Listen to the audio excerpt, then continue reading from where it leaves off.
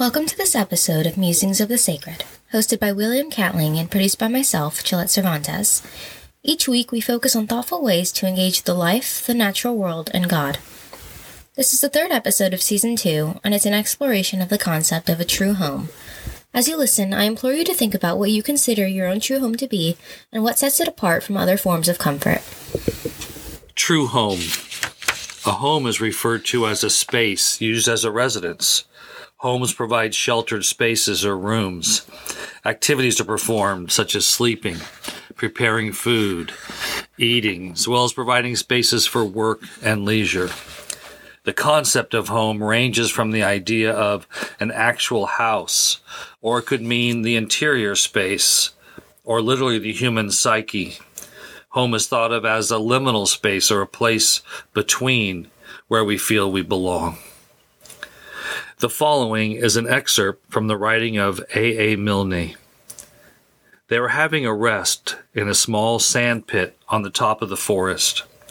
Pooh was getting rather tired of that sand pit and suspected it of following them about, because whichever direction they started in, they always ended up at it. Well, said Pooh, we keep looking for home and not finding it. Pooh suggests they look for the sandpit, then they might find home. Try, said Piglet suddenly. We'll wait here for you. Rabbit gave a laugh to show how silly Piglet was and walked into the mist. And after Pooh and Piglet had waited 20 minutes for him, Pooh got up. I just thought, said Pooh. Now then, Piglet, let's go home. In this beautiful section from one of the Winnie the Pooh stories, we find this idea of what it means to search for our true home. Pooh, Piglet, and Rabbit are lost in the 100-acre wood, and there is a heavy mist all through the forest. They were trying to find their way home. We spend so much of our lives unable to see or find where we truly belong.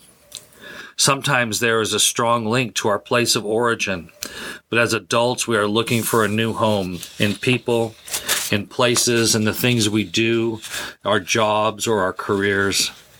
Too often it's like trying to find one's way through a mist-shrouded forest. The need to belong is innate. It's part of our shared humanity. Discovering where that is becomes a part of our journey. We often find ourselves at the sandpit instead of home, a place that is shifting, unstable, and lacking in support. Our searching is hindered by the mist, the confusing veil that makes it more difficult to see through. In this story, Pooh demonstrates that it is not with the eyes that the direction to home is found, but deep in the belly where things are felt most strongly. Let's continue our story. Now then, Piglet, let's go home. But Pooh, cried Piglet all excited, do you know the way? No, said Pooh. But there are 12 pots of honey in my cupboard, and they've been calling to me for hours. I couldn't hear them properly before because Rabbit would talk. But if nobody says anything except those 12 pots, I think, Piglet, I shall know where they are calling from. Come on. Home calls for us. It softly reaches out to let us know the way. We need to learn how to hear the voice of our true home. This is part of learning to listen to the Spirit, to discern that still small voice of God that calls to us, to bring us home. In the story, Pooh Bear did not know the way. They were lost in the woods, and the mist made it impossible to distinguish landmarks needed to orient themselves. So when Rabbit left with his extensive verbosity, it was quiet enough for Pooh to hear the call from home.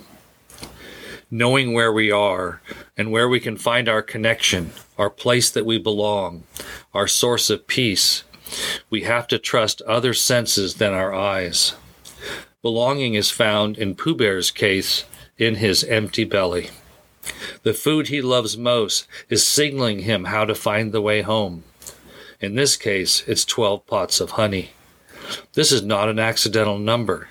The promised land for the Hebrews, all 12 tribes, was flowing with milk and, yes, honey. Our true home, our deeply spiritual connection, is to a land that can only be reached through the guidance of the Spirit. That comes from quieting the voices in our heads, the voices of our colleagues, our families, and our culture. If nobody says anything except the real food of our souls, we think we will know where they are calling from. It could be the call is coming from the place where we have found the deepest peace and contentment. Now back to our story. They walked off together, and for a long time Piglet said nothing so as not to interrupt the pots. Then suddenly he made a squeaky noise and a ooh noise, because he now began to know where he was, but he still didn't dare to say it out loud, in case he wasn't. And just when they were getting so sure of himself that it didn't matter whether the pots went on calling or not, there was a shout from in front of them, and out of the mist came Christopher Robin. Finding our way home is a lifetime challenge. To know where we belong in each phase of life during transitions and when we arrive at someplace new. The transitional phases are often the most challenging because we are not quite sure where we are. Like Pooh and Piglet, we travel through the mist-filled forest, trusting an inner voice that knows the way home. Our minds are filled with directives that come from our history, our old maps and signage that was useful in our previous journeys, but now outdated and confusing. The new voice to follow, the new signage, requires us to trust in the Spirit, to trust our inner ears, to trust in the way that we cannot see. In the story, Piglet begins to recognize the path as one that will lead them home. He wants to talk about it, but decides to remain quiet, except for some noises of joy that were leaking out due to his happiness at no longer being lost. As he holds back from speaking, a voice shouts from out of the mist before them. It is their dearly beloved Christopher Robin. In our search for where we belong, our true home, we are not alone. We may have a friend or family member with us, but even if we go by ourselves, the Spirit of God goes with us, helping us to hear the voice of our true home calling. As we continue to find our way back, we begin to recognize the signs and feelings of being lost diminishes with each step. As we draw near to our center, to our inner garden, our place of belonging, we hear the voice of Christ, for Robin, calling from out of the mist. Now Pliny the Elder, a Roman philosopher who lived from AD 23 to 79, says, "Home is where the heart is." This phrase, "home is where the heart is," has been in our Western consciousness for over 2,000 years. It is thought to be an essential part of our shared humanity, this idea that our sense of connection lies within us where we belong. It's tied to our inner self, our soul, and our deep-rooting feelings about life. Home has been considered a human shelter, a place to be safe and protected, where rest and restoration is found. Walled with windows to view the outside world, and an entry that can be locked against intruders. The center of the home traditionally has been the hearth, where warmth and food preparation would take place. The hearth is where people would gather to share stories, to watch the flames dance, to knit, to sew, to repair items, food preparation, and other work. Some think that the word for heart is linked to the hearth, both operating as centers for home. The word heart refers to a person's organ that pumps blood throughout the body, the center of a person's thoughts and feelings, the innermost of something, and the source of someone's courage. We use the word heart in a number of common phrases. Here's a few of them. To be after one's heart. To break someone's heart. From the bottom of my heart. To have one's heart in the right place. To take something to heart.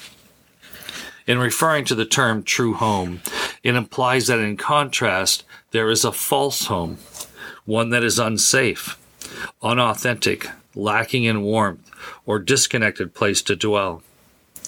Another way to think about our true home is in the construction phase, and we are living in it while it is in process. We can walk through it and see a new foundation built upon the bedrock of our lives, or the framing that begins to identify the rooms and the stone or brickwork that reveals where the hearth will be centered within. Our true home is like our genuine self. It does not appear fully formed. It's developed over time, built upon our life experiences, our engagement with the spiritual disciplines that provide growth and maturity for our souls. It's like the Hebrews while in the wilderness. They lived in tents and they worshiped in a tabernacle, a portable center for all of them. When they became settled in the Promised Land, they were able to build new homes and a temple as a center of their community. As we travel through our own wilderness, it can seem like we're living in a tent and long for a place to be settled, to put down roots or a foundation to build our lives upon. Our construction of a true home requires that we use long-lasting materials, one that will stand up to the fires of life. In the first letter to the Corinthians, chapter 3, it reads, "Now if anyone builds on the foundation with gold, silver, and precious stone, wood, hay, or straw, each one's work will become evident, for the day will show, because it is revealed with fire, and the fire will test the quality of each one's work." Gold, silver, and precious stones can withstand the fires of our lives, which are loss, grief, disappointments, frustrations, setbacks, hurt, betrayals, illness, accidents, and many more that we face each day in life.